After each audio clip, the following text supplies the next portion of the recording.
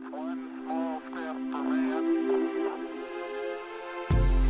one giant leap for mankind. Columbia, this is... This is Houston, AOS,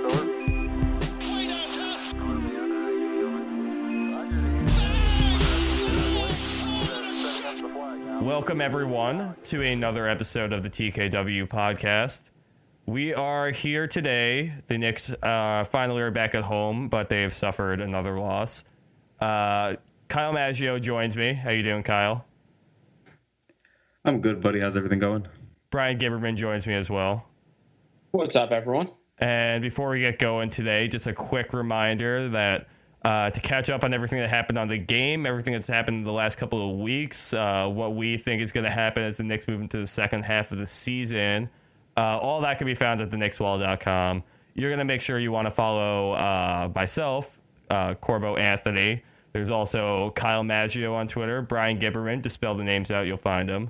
Go follow the Knicks Wall on Twitter. Follow TKW Podcast. Yeah, just stay informed, stay in the know. That's what you got us for. And I would say probably the biggest news to come out of this past week is a little bit of contentiousness between Kristaps, Porzingis, and the Knicks management, the front office. I don't know if you can necessarily say David Fizdale himself, but a little bit of frustration from Porzingis on just the cloudiness around his injury and just some of the same issues that have kind of boiled up over the course of Kristaps being with the team, especially since he's gotten injured. In response to that, David Fizdale mentioned about Kristaps Porzingis' rehab after practice the other day, saying he's in a really great groove right now with his workouts and his development.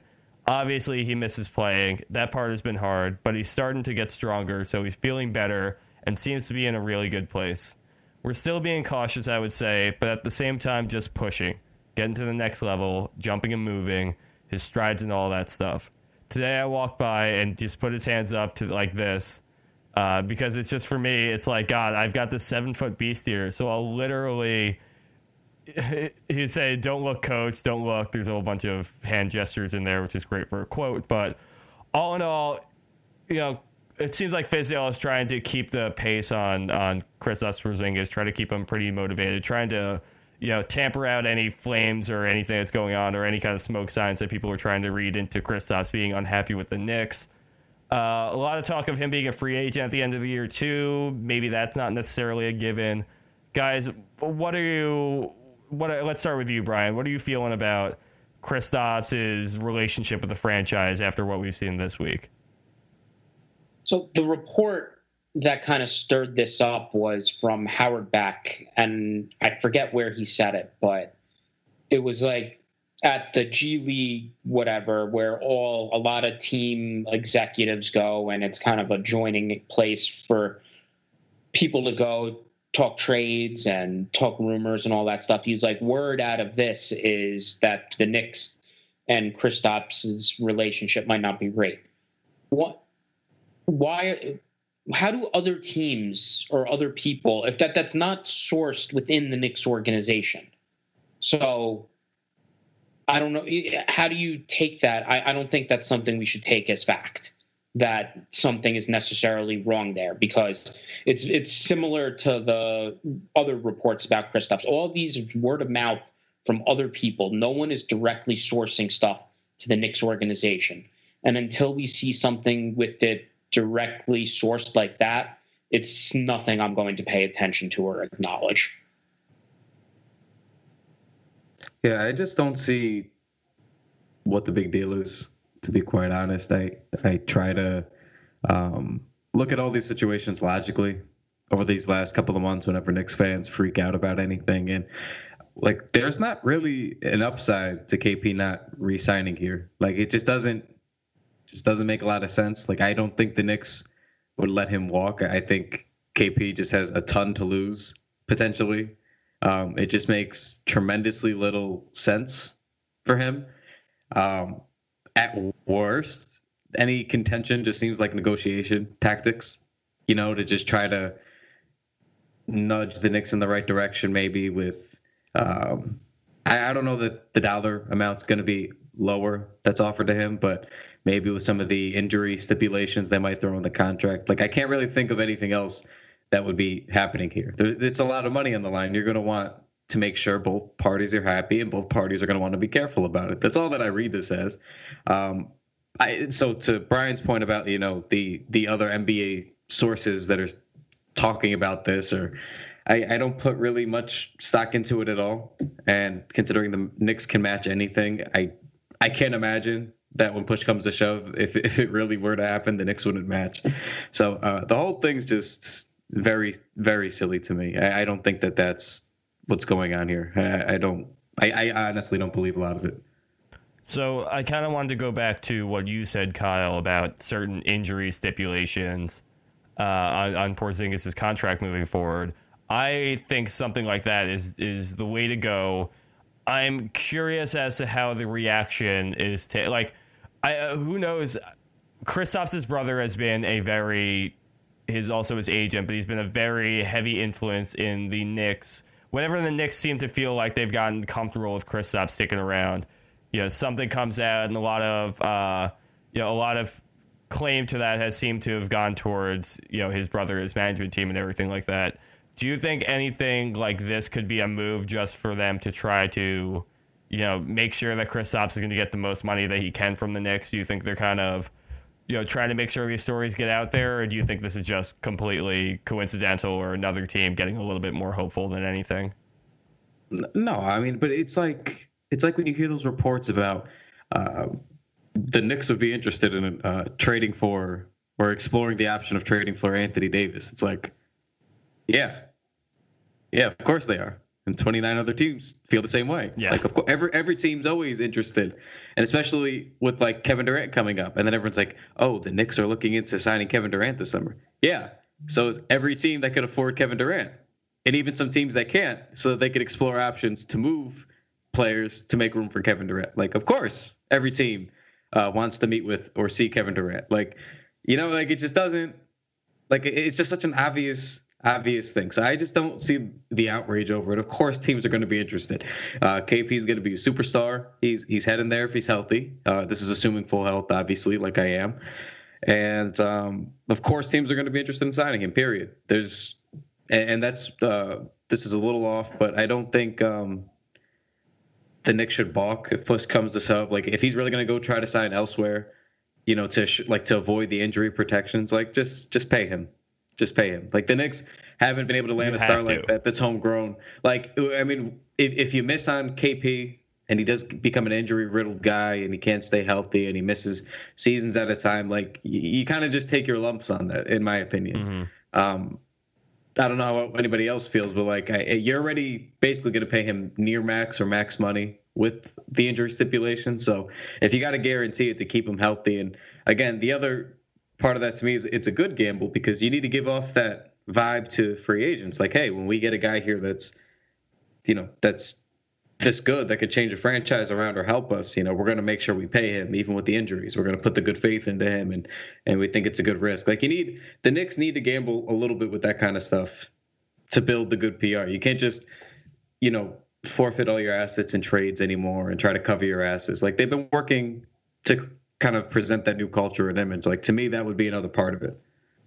The only thing you should be concerned about is if, as a restricted free agent, he decides to sign he signs one of those 3-year deals with the third year being a player option, while you're trying to keep that money open to go after the max free agents. I understand being worried about him doing something like that so he could hit unrestricted free agency 3 years earlier, but that's also very risky for him, because he's giving up 5 years max money just to be a free agent. So I'm with Kyle. If it comes down to it and he's going to get pissy about it and you need to offer him the 5 years guaranteed to keep the relationship good, just do it. And whatever happens, you live with it, because you're taking a shot on huge upside. I'm not going to complain about it. It's not giving that contract to Andrew Wiggins.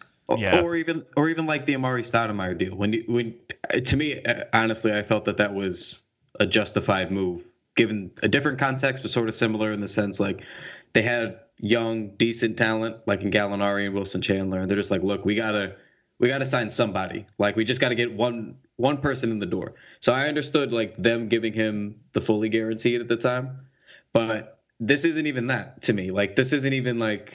You have somebody. How old was Amari when he signed here? He was 27, 28? In that range. He was in that range. Yeah. He already had a good, 7 years in Phoenix, and he already had both his knee surgery. Like you knew what you were doing with Amari. Like you knew full well the kind of player he was and his history. Like that's a full career to go off of. Like KP, you don't have a ton. He's still younger anyway. I just think. This is not like a crippling free agent acquisition kind of thing. This is like, look, this is our talent. This is a kid we drafted. This is a kid we're going to get healthy and right and do what we need to do and to invest in his future. Like it's a different thing. I mean, that's the principal difference there too. That's like that is it's when you're Amari was not coming off his rookie deal or anything like that. He was also not the homegrown talent like you're saying. Like Kristaps has so much more that he can prove, and so like. Amari's knees were already near the end of their career by the time he signed with us, and that was kind of a relatively known thing. But like a big part of Amari coming there was to make a splash because Carmelo was more of a known quantity at that point that he would be coming around the Knicks. It's just different. Where now Kristaps is a full focus here, and he's everything you're saying. He's younger, and I think just the way that contracts are made today too, like there's more acceptance of some kind of injury benchmarks to hit or performance benchmarks for players to hit. Back then it was just like Amari wanted full 5 years, $100 million, no nonsense about it, and there wasn't much the Knicks could do. I feel like before Kristaps goes out and does anything bold like sign, the shorter contract, they'll at least have that conversation with the Knicks. Can you guys believe? I'm just looking back at this now. The Knicks signed Amari Stoudemire 9 years ago. Yep. 9 years ago, dude. I was really, really excited about it. Like really, and I knew the risks. I was younger, but like I knew the risks, and I was still just really. That's how desperate we were for just anybody. Like I was so excited that I was just like, whew. The only guy I really didn't want them to sign was Joe Johnson, to be quite honest. Like unless he was a second star, and they got Amari, and I remember thinking like, well, it's not the guys that we wanted, but Amari's still really good. Like I could at least enjoy watching some basketball this year. That was my very first thoughts. So, and in all fairness, Amari was really, really good the first season, really before that back injury happened. And then back injuries are very hard to come back from. And he was never quite the same player when he returned. But that first season was very much fun for me. I liked the signing at the time. Me now, if they did that move, I wouldn't have been in favor of it. I don't think. I still ride for Amari. Like I will be an Amari Stoudemire stan till the day that I die. Oh God, no! I like. Listen, I'm aware. I'm aware of everything that went down. I'm aware that in hindsight, probably not the best move for the Knicks to make. All things considered. But man, I just love Amari Stoudemire. There's just something irrational about it. I will rock with Stat till the day I die. Yeah, and I think I told the story already, but the other soft spot I have for him was I won that contest on his website. So I got to go to the open practice because of him to do a little meet and greet, and like that was a really nice experience. So I'll always have a soft spot for the guy. That wasn't the time you made a joke about Turioff, was it? That was the time I made a joke about Turioff. Amari did find it funny.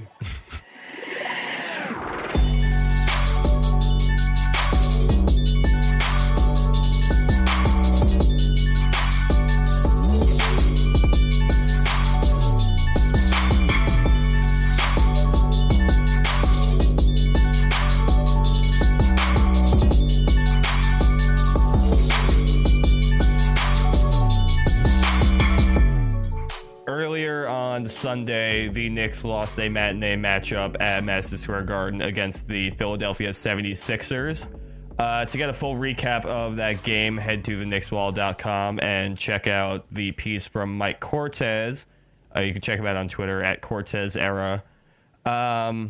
So we are going to be kind of running a new type of segment on the TKW podcast now. We're calling it Knicks Tape, bringing back the term from a couple of years ago and, keeping it alive. But we're just going to deep dive onto some of the more recent games since the last time we talked. And today we are going to go deep into the 76ers game because it wasn't just that the Knicks lost another game and this time lost at home. There was a lot of good that came out of this game, I think. We got Frank Ntilikina back on the floor. There's some interesting things from him. Obviously, we had a big game from Kevin Knox, and we're going to talk more about that a little bit later. But getting us started here tonight, Brian, what was your biggest takeaway from that matchup against the 76ers? You brought up Frank, so we can start with Frank, and that's the type of impact we're looking from him to make. I think he hit 4 shots. He made 4 shots, and I think all 4 of his layups were at the rim. And most of his attempts were going towards the basket. He took a 3. He took a weird fadeaway over Embiid, and I don't think it's out of the question that the other 9 shots were all in the restricted area. And even when they weren't going in, it was creating other stuff because he had to draw attention to him. How he made that happen was the open space that people give him because they don't respect his jump shot. He attacked that decisively, and it led to a lot of good things. The defense was excellent, and he did it against a player in TJ McConnell, who I know people might not really respect him, but Frank struggled a lot against the 76ers over his career, so it was good to see him do this in this game. Yeah, I just thought it was a really nice all-around effort from Frank. Kind of reminded me a little bit of the Nuggets game, just like how balanced it was of an attack from him. And he, really got to play some minutes tonight, which was nice. Almost 30. He was at 27 and a half. But it just looked like they flowed really well with him out there. It was one of those games you could tell like he just wasn't thinking. He was just playing. And I said it on Twitter, and that's what really bothers me with Frank, is because now I'm starting to get annoyed with him because games like this, and he didn't even put up big numbers, but it's like you just see the things that he could do and how impactful he is when he's in the game, with him on the floor. And the ball just moves a little bit better when he's flowing like that. And the offense just looks a little bit better. He's engaged on defense. The team defense is a little bit better. And it's fun to watch. And it frustrates me because he doesn't do it consistently. And he has the IQ and the skills to do it. The thing is, he just looks so effortless out there today. Like he made a couple of passes. Like I think there was one to Hizonia, and Hizonia was rolling to the rim. I think they set a little like a little screen for him at the high post, and he was curling down into the paint. And Frankie just hit him like perfectly, like a over the head kind of. I think it was over the head or it was a chest pass, but it was beautiful. It's just and even Frank's off ball play. He's finding good ways to connect with like all the different guys on the court. You're mentioning with Hizonia there. He's had some nice connections with Vonleh. Cornette, I feel like he knew exactly where he was going to be all night tonight, and obviously Cornette had a couple of misses to kick things off, but ended up having a pretty good scoring game when all was said and done. But I think the thing that impressed me the most about Ntilikina tonight was just the way that he was moving without the ball in his hand. Even just making the one pass or getting it, out onto the wing and then cutting across to the other side and getting open on the weak side. It's just like he seemed to be really able. He just seemed to, in the couple of games that he missed, pick up on exactly what spots he has command over on the floor, and I'm hoping that can carry over into the next game. Cornette's a nice pairing with him. How Cornette moves around the court, whether it's popping or he finds open space, and the passing from Frank today is where you saw that if there's a little bit of structure, and I know people talk about how he was drafted to play in a system, and I think to an extent it doesn't necessarily have to be the triangle, but a system that incorporates a lot of off-ball movement will accentuate Frank's passing in a good way and kind of help bring out the best version of him. And having Cornette and eventually having Porzingis, those are 2 guys that open up a lot of space and move well without the ball, and it makes Frank look better as a player.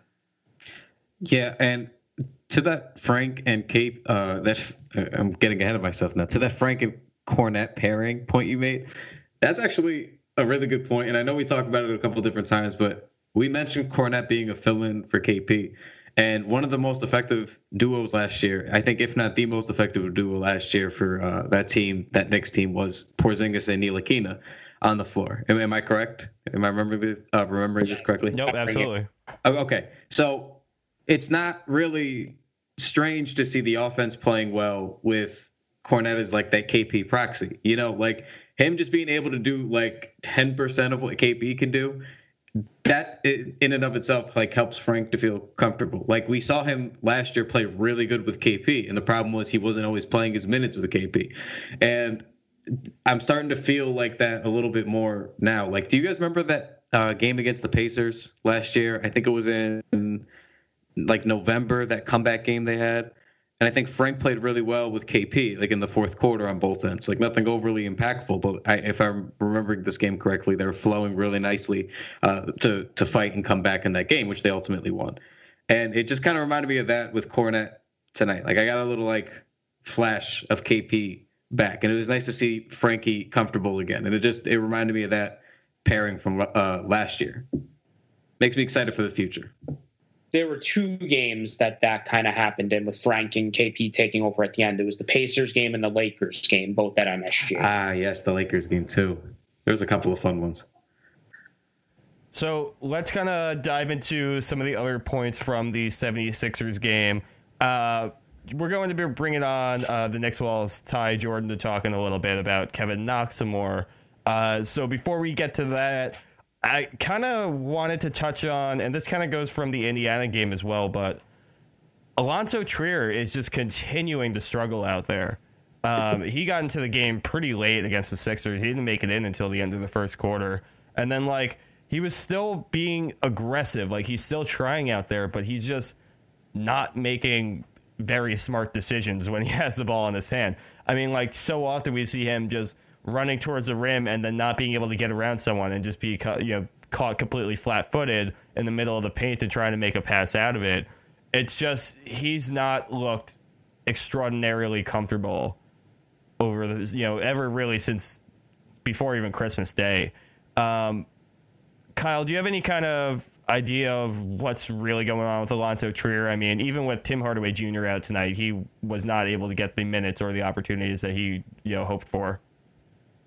I mean, the first couple of games that he came back, like from Christmas and then, the last couple of weeks, it looked like he was trying to force the issue too much. And like tonight, he didn't take too many shots. I think he was 0-4 from the field, but he didn't score tonight, and it just looked like he wasn't feeling it. So he was aggressive on a couple of drives or trying to get into the paint, but I don't really know what it is. I do wonder if he's still injured a little bit, but I don't know. He's just not doing. I feel, I don't know if he's overthinking it, but he's just not. It's not like that same sort of directness to his aggressiveness anymore. Like it used to be. You knew he was going to get to the rim somehow. Like you knew he was trying to break somebody down to get there, and like now he just kind of seems to be fumbling it a little bit. Like he tries to hesitate at the rim a little bit. Hesitate on the perimeter a little bit too long instead of, before it used to be like a quick move and then he'd go, or he was trying to get somewhere with his dribble moves. It doesn't seem like that anymore. And then he's still trying to run to the rim like he was. And I'm just, I don't know. I think he just needs another week or so to kind of get back into the swing of things. He had a really good couple of months, so I don't want to start disbelieving in him, but yeah, he played only 12 minutes tonight, went 0-for-4 from the field, didn't score, took 2 3-pointers and missed them, no free throws. He had one really, really nice block. It was a chase down block. We wondered if Fizdale was going to have accountability for other young players besides just Frank, and right now we're sort of getting the answer to that, and it's yes, because he is pulling Trier earlier. He's having a quicker trigger with Trier not playing, and I wouldn't be surprised if he got one of those not play at all stretches here soon. He played 12 minutes against the Sixers, 6 against the Pacers, even though that was probably the best game he's had since coming back. 29. Yeah, that looked like he was pretty he was aggressive to a good degree in that game. Like he seemed to be actually getting into a position to either put up a shot or make a nice pass, but this one it just seemed like he was dribbling into the abyss. Yeah, and Hizoni's been playing really well too. Like this has gone on for a good week and a half or so now. So I don't know. Hizoni's just been very direct. He's just been kind of going right to the rim. He's trying to attack. He's trying to dunk on guys now. Not now, but hilarious though. When he started jumping, I was like, "There's no fucking way." And then about halfway through it, I was like, "Oh, he might actually do it. Like this guy's like unbelievably confident." And then he ended up missing it. But he's just I know he's not very good or hasn't been very good this year. He's playing well now, but he is entertaining if nothing else. I was continuing to be critical of him, even with the better numbers recently. The Sixers game was the best I thought he played. There wasn't even any of those. Like, even though he'd been putting up numbers, there was still a lot of questionable decisions happening, and the bad defense was still showing up. Tonight, I thought the defense was better. He had a couple of nice one-on-one plays. He had, I think, 2 steals off the top of my head that I remember seeing. Yeah, there were 2 steals, had a couple good passes, rebounded well, and the decision-making was direct is a very good word for how he's been attacking the basket recently. So even I was impressed with how he played against the Sixers. I thought that was his best game out of probably this season. Yeah, he just seems to be more control, or at least tonight he seemed to be more controlled.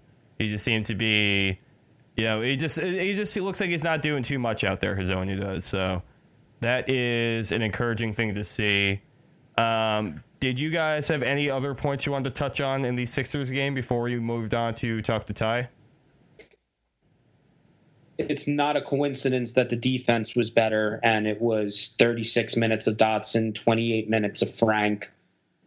I mean, 19. I think that those two, when we continue to see those two play, and then it'd be nice to see this group of who played and just plug in Mitchell Robinson. I think that's probably the best mix that you'll find this year. I'm curious with this game. It's actually really interesting that even with Tim Hardaway Jr. out, Courtney Lee didn't even play a minute in this game. And like you still had Lance Thomas getting in there. The starting lineup was really interesting for this game, but you still had Lance Thomas going in there and getting a couple of minutes in there as well. But once you get Mitchell Robinson back, it feels like this lineup is pretty similar to the style of play we would see if the Knicks, full on rested their vets and only played the young guys for development for the rest of the season. And Tim Hardaway included. That's my bad. Add Mitchell Robinson and Tim Hardaway to this group. And that's pretty much what I want to see play for the rest of the year. Yeah, and I don't want to put too much stock into the offense playing well in this game without Timmy, which I know it's a common theme. I know Brian brought it up on the pod maybe a couple weeks ago, when Timmy missed that one game and everybody replied to Bondi's tweet about how the ball movement was going to be so much better and everything, and then the Knicks couldn't score whatsoever. You remember this? Yes, I do. Yeah. So I feel like everybody gets ahead of themselves with Tim Hardaway Jr. stuff, but I think the offense was exceptional in like guys like Cornette playing well and Frankie and Dotson, they were really helping keep the ball moving. Cornette had 5 assists. Like it was just a really good team effort. It was kind of like just one of those nights, in my opinion. I enjoyed seeing it. I don't think that it really like Timmy being out helped that a little bit, like helped them move the ball. But this isn't something that's typical of them that we've seen in other games without Timmy when the offense has gone to complete hell. So it was encouraging. I enjoyed it very much. I had a tremendously good time watching this game. It was very fun, but I wouldn't put too much stock into it. Like, I wouldn't do the whole "this is why Tim Hardaway Jr. sucks" thing. Let's just get ahead of that one. Yeah, the third quarter was. Go ahead, Brian. Okay, it was the defense more than the offense. Right. Close. It was the offensive rating for today was only, or for Sunday was only a 104. The defense was a 105.9. So that's where your real big improvement came. The offense really wasn't that good without him.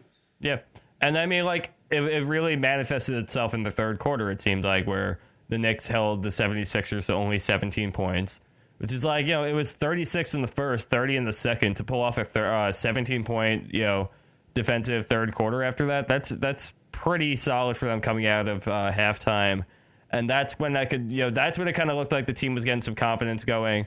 Knox was scoring like crazy. Ntilikina looked aggressive with his dribble more than anything, like not even just putting up the open shot when he had it or driving it towards the rim. Like he was squaring up against Jimmy Butler and beating him off a couple of points, and that was that's just an encouraging thing to see. And it's just that kind of tempo that leads the Knicks to holding a team to 17 points and scoring 32 points of their own. It's just a very exciting thing to see how they played coming out of the half. I wonder if that was a point of emphasis, because I wonder if Frank, who doesn't start, I wonder if they assumed he was going to match up against TJ McConnell a lot. And I think McConnell's a hell of a player, especially for the Sixers off the bench. But I think maybe that might have been part of the game plan of like, hey, man, like you are bigger and stronger than TJ McConnell. Like you should be able to get by him with your length. Like, or sometimes he goes off ball like the Reddicks. Like I wonder who they thought he was going to be matched up with primarily. And I just think that might have been a point of emphasis to work the ball, to get Frank to work the ball towards the rim. Like, because that's what it seemed like. Frank just, had a very clear role tonight, in my opinion. And it looked like he wasn't like stuck making his own decisions. Like even on a couple of his assists, it just seemed like they were easy reads. Like there was a pick and roll, I think it was with Dotson. And as soon as the defender came, the second defender came towards Frank, he was already looking to throw it back to Dotson for the three. So it just seemed like they had a very clear plan for Frank tonight. And I think that speaks to Brian's point about needing him to play a certain way. I think it works better for him that way. But we'll see if it maintains with Frank, because as is always the case, I feel like he can never get too high or too low.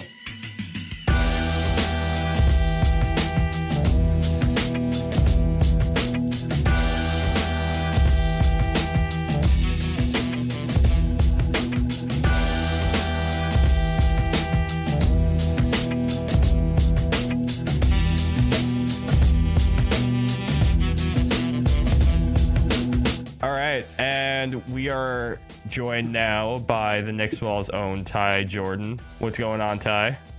Hey, what's happening, boys? It's Ty, a.k.a. the Handsome Heckler, a.k.a. Monster Jordan, a.k.a. Half Man, Half Windsor, a.k.a. Tyrantula, b.k.a. Bumba Clout, a.k.a. Tyrannosaurus Chags. How you guys feeling? Where could people find you on Twitter between all of those AKAs? Oh, you can find me on Twitter at definitely not Ty. So if you're one of those people who consistently misspell definitely and spell as defiantly, you're probably never gonna find me. Yeah, so definitely spell check before you go and look up Ty on Twitter. But the reason why we brought you on today is to discuss a recent article of yours. You talked a lot about Kevin Knox's offensive game and where he can improve from now. And I'm really curious to get your input on not only what you had discussed with like his 3-point shooting and how he's a little bit better off when he's not dribbling in your piece, but I want to know how this game from today impacted your thought on Kevin Knox. And obviously 31 points is a big milestone for him to hit in his career. Yeah, I don't know if you guys have mentioned it yet, but that's actually that's a higher career high than Jason Tatum, who was also 19 years old, and we're known with Wait a second. You're telling me Kevin Knox is only 19 years old? He's 19 years old. I know, right? Wow. Guys, did anybody know this? This is development to me. Brian? I had no idea. Surely we thought 20 or 21. He is only 19 years of age. He looked like a prime 25 to me. I don't know. Oh, Jesus Christ. He's only 19? And he has a higher career high than Jason Tatum, huh? Jason Tatum of the Boston Celtics? Coached by the genius Brad Stevens? Oh, my God. Man's on the hot seat, I hear. Oh, my. He's coaching for his job. He's coaching for his job yet again. That comes, you know what? That comes with the genius, which is funny. He's on the hot seat, but, he was lauded as an offensive genius, as just like, oh, man, look at him with all these parts, all these guys are going down and they're still competing at such a high level, but you got everyone back, but you kind of take a step back. Like it's kind of funny, but that goes with it at the same time. So let's refocus back on the Knicks real quick here. I'm sorry. No, that's us. But believe us, we never missed an opportunity to rag on the Celtics. But so looking at your piece, one of the biggest things that stood out to me is Kevin Knox's 3-point shooting this year compared to his season in the NCAA while at Kentucky. And I'm looking at it now, and he shot 35.3% from three this season. And this article was written on January 12th, so that doesn't take into account Philadelphia's game. But, he's shooting 35.3% from three in his rookie season now. While at Kentucky, he shot 34.1% from three. And that's most notable because the NCAA three-point line is obviously closer to the rim than the NBA's one. That improvement, I feel like, is getting overlooked, but you think that's a really big part of his improvement so far, correct? Yeah, absolutely. The thing is, I didn't see him as being a three-point shooter coming in. I thought he would just be average, hover around the league average, which he is kind of at the league average right now. But with the added distance and just a shorter shot clock too. We can't forget about that. That it's been impressive. And honestly, I'm very impressed with how he's shooting. Him being a 3-point shooter. But I think it really is the fact that he gets the ball, or one thing they did this last game was they really tried to get Knox the ball, like in his spots where he would just need to, toss up a shot and just go up and shoot, or just take one dribble, two dribbles. Like you could actually count the number of seconds. You should have been able to count the number of seconds he had the ball in his hands on possession with one hand. So I think the less he thinks about it, the better off he'll be, at least from the 3-point line. That's one of my favorite things about Knox. You brought it up, is that they're not going to have to drill out of him the holding the ball too much thing. He's always trying to attack quick and move quick and make quick decisions. And if he doesn't do it, most of the time he'll move the ball instead of just standing around holding it and going nowhere. Yeah, and that's what I feel like has been the big thing that's improved with him, like before his ankle injury to after, was just he coming into his rookie season like many other rookies around the league, but he was just a reasonable amount of hesitant. He thought a little bit too much about when he needed to take a shot up. He thought about driving or not. He thought about whether he can go through the contact or try to avoid it. And that would often lead to missed opportunities for him. And it feels like ever since December, ever since he's gotten back healthy, he's now just that kind of, he's just quicker at making decisions. And I think you're right. It's added so much to what he can bring to his game. You actually dropped the number here too, that you said the Knox shoots 41.7% when he takes one dribble before a shot attempt. And that's not very impressive, but you also stated that's the highest field goal percentage amongst his dribble attempts before taking a shot. So it's just like, it just reinforces that point that the quicker his decision making is going to get, the better of a player he's going to become. Absolutely. And even just looking at the game today, you can see his 3-point, 75% of his threes were assisted on. So it's a matter of getting him the ball. So I think it's a matter of really getting him while he's in his sweet spots. He really doesn't have. I don't think he really has a hot spot yet, or specific spaces like Kobe had. When he played, it was all about just keeping him out of his spots. But I think he can develop those, and just getting him the ball where he has a little bit of space, because he's 6'9", he's got the long arms, he can shoot over anybody, well, almost anybody. We saw what Joel Embiid did, but I really do think it's important. Get like a facilitator, someone facilitating, giving him a little bit of space is so important. Whether it's one dribble, zero dribbles, it's really important for him as a scorer to just get a little bit of wiggle room, because he can't make his own shot yet. He simply can't. Yeah. And you're right. I mean, you stayed in here as well, sharing the court with Emmanuel Mudiay and Tim Hardaway Jr. and guys like that are going to be, it's going to be crucial for him and how he grows. Just guys who are able to feed him, the ball more at the position that he needs to be at. It's just going to be, he just still needs to be set up right now, and everything else is going to grow along with that. But, putting it, so I guess my question then would be, you have kind of Emmanuel Mudiay here. You have Tim Hardaway Jr.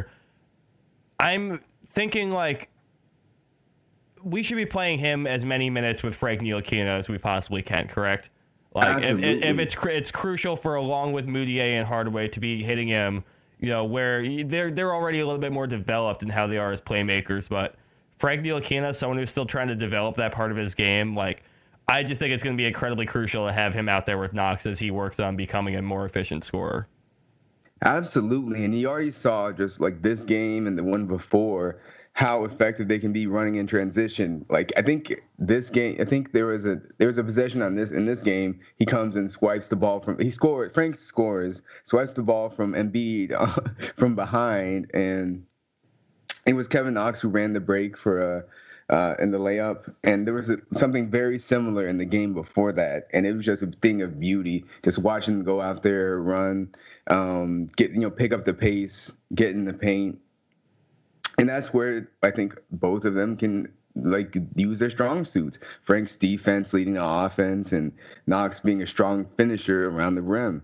I think they could have a lot of success in New York if they develop and really build some chemistry between each other and just getting up and down the floor.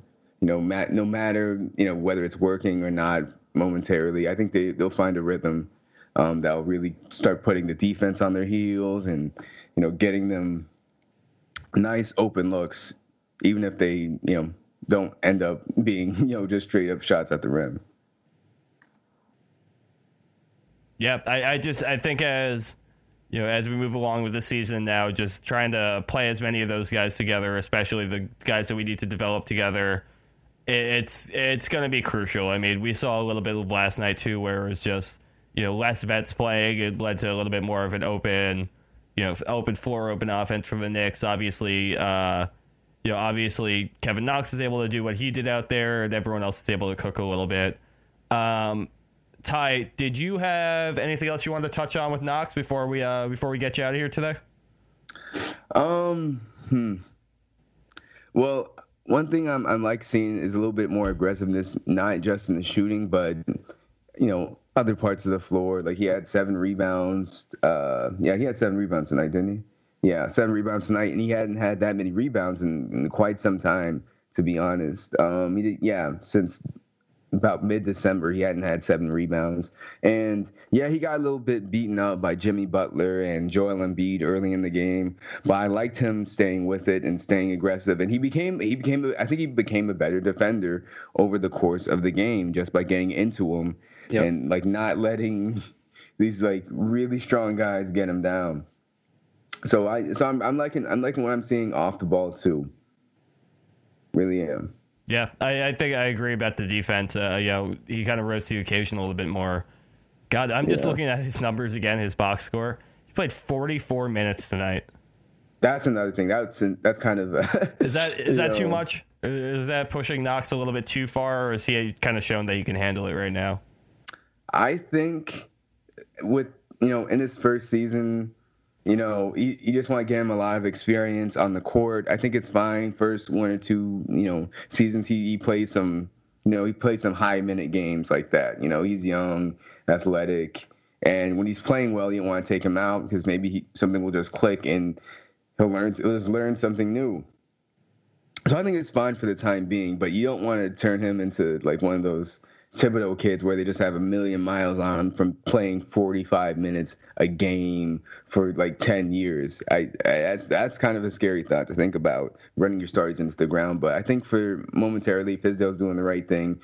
He saw that he was scoring consistently throughout the game, which is something you rarely see from Knox. So this might be his way of getting over the hump. And if he needs to play 44 minutes to get there, I'm all for it. All right, well, you can follow Ty at Definitely Not Ty on Twitter. Go check out his new piece at theknickswall.com, Room for Growth, assessing Kevin Knox's offensive game. Ty, thanks for joining us. Yeah, nice. It was nice being here. Hit me up on Twitter. Don't forget, I have the Periscopes, the tirade. At pregame, about 50 minutes before every game, I go on the Knicks Wall Periscope account. You can go on the Twitter too, see me talking about the game, catching up, doing a little bit of analysis, pregame, halftime, and postgame, just in case you want to see a little bit more of my face.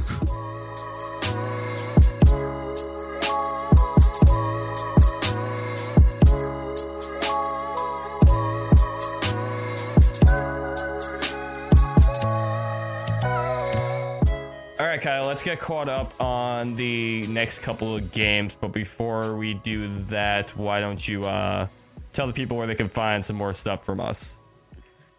Yeah, and Valentine's Day is a month away. So are you a Knicks fan and need to get a gift for someone? Go to tpublic.com, where you can grab a wide variety of our Knicks gear. The first order is 15% off. There's no code.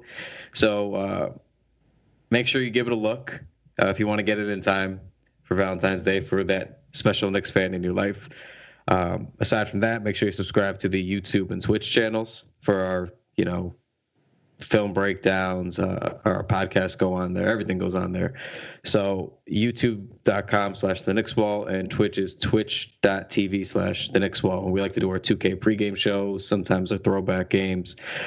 So just some cool stuff coming over there in the next couple of months. So make sure you follow us there as well. Yep.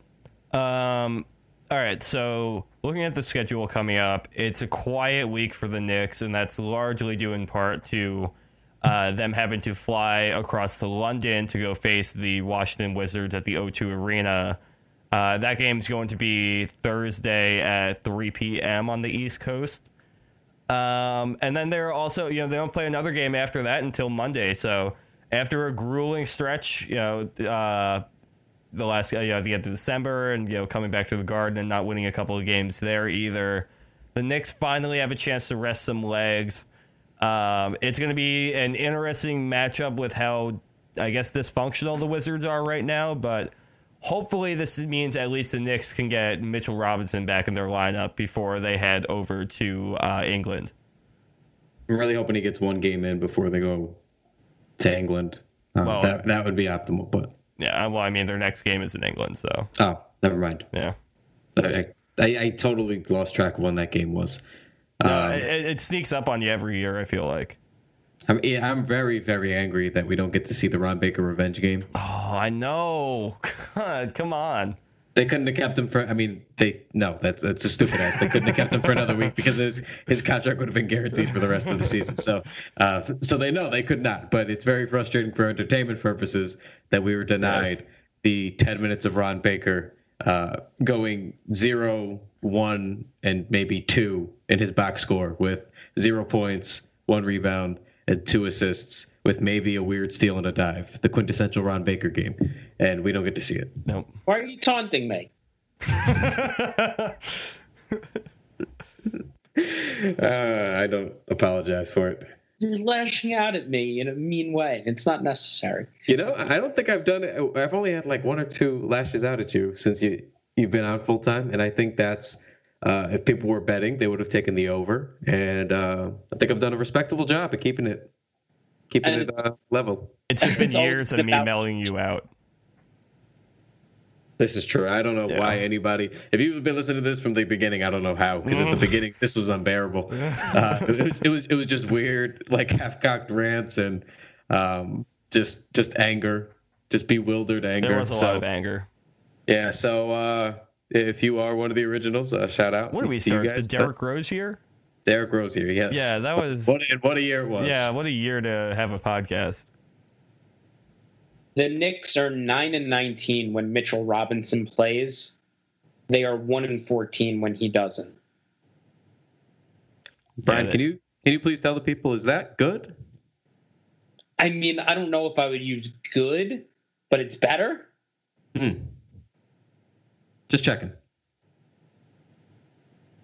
1-14, that's a .06 win percentage. 9-19 is 32%. So they basically, with Mitchell Robinson this year, they're your typical bad team. Without him, they're the worst team in NBA history.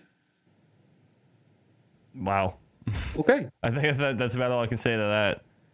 So I feel like the Knicks very desperately need Mitchell Robinson back. I mean, Luke Cornett even struggled before this game against the Sixers, and the Knicks didn't even really start a center against this last game. I mean, they chose to just have Noah Vonleh out there against Joel Embiid, which is probably your best option regardless. But without Mitchell Robinson there, it's just you're going to be overmatched. But I mean, luckily the Wizards are dealing with a lot of injury problems as well. They've obviously got no Dwight Howard, and John Wall is the biggest name that's out as well, who will be out for the entire season.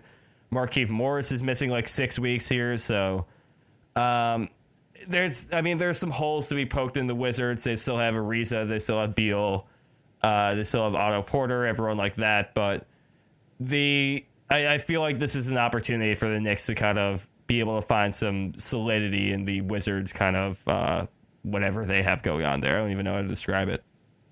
I feel like the Knicks always get like gobsmacked by the Wizards. Like it just feels like no matter how bad the Wizards are playing, like the Knicks have always been the get right game for the Wizards in the John Wall era.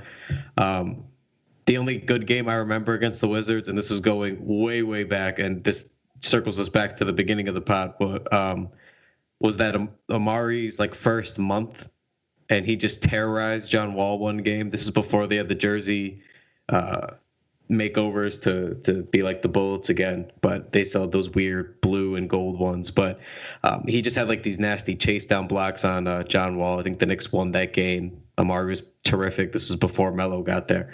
But outside of that, all I remember is just Wall cooking us for a while, because we've never had a point guard, and then Beal's done a number on us in recent years. So I have no good memories of playing the Wizards. Melo hit a pretty late in the fourth quarter game winner against the Wizards. I think it was after Dudley had talked crap about him, and then he went off. Oh, I remember this. And then, so I'll give a prediction. If Mitchell Robinson plays, the Knicks will win this game. If he plays 10 minutes or more, they'll win.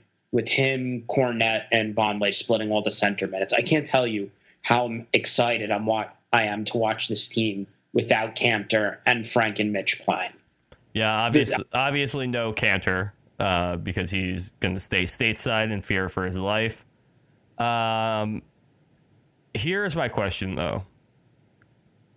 Do you think that Enes Kanter has another cheat day while the Knicks are across the sea? Do we think that Enes Kanter is heading back for... Was that Shake Shack, by the way? I don't know, but that was tremendous content. I mean, he seems to be at Shake Shack a lot on his cheat days. I mean, I'm pretty good at telling one burger from another, and Shake I know Shack you're a is vegan, very, very Kyle. You're a vegan. But I feel like... Shake Shack makes a wonderful portobello mushroom burger. Oh, so they how do, dare though. you? You're absolutely right. They do. Wait, are you really vegan? Yeah. Why would you do that to yourself? As I tell everybody, it was the only thing I was eating at this point in time was chicken anyway, like chicken and some fish. And I started looking at that. I talked to Bailey about it, and I looked at what some of the meal replacements are. Like, I already eat a lot of like eggplant and like falafel and things like that anyway. So it really wasn't much of a switch. It's just like more of those things now.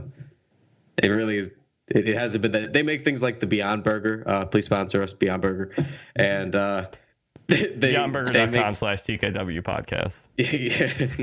Yeah, I wish soon. And but there's a lot of things like that jackfruit. It's very, very easy. I know you don't believe it. I know this doesn't elude me from the jokes here, but it's really very easy.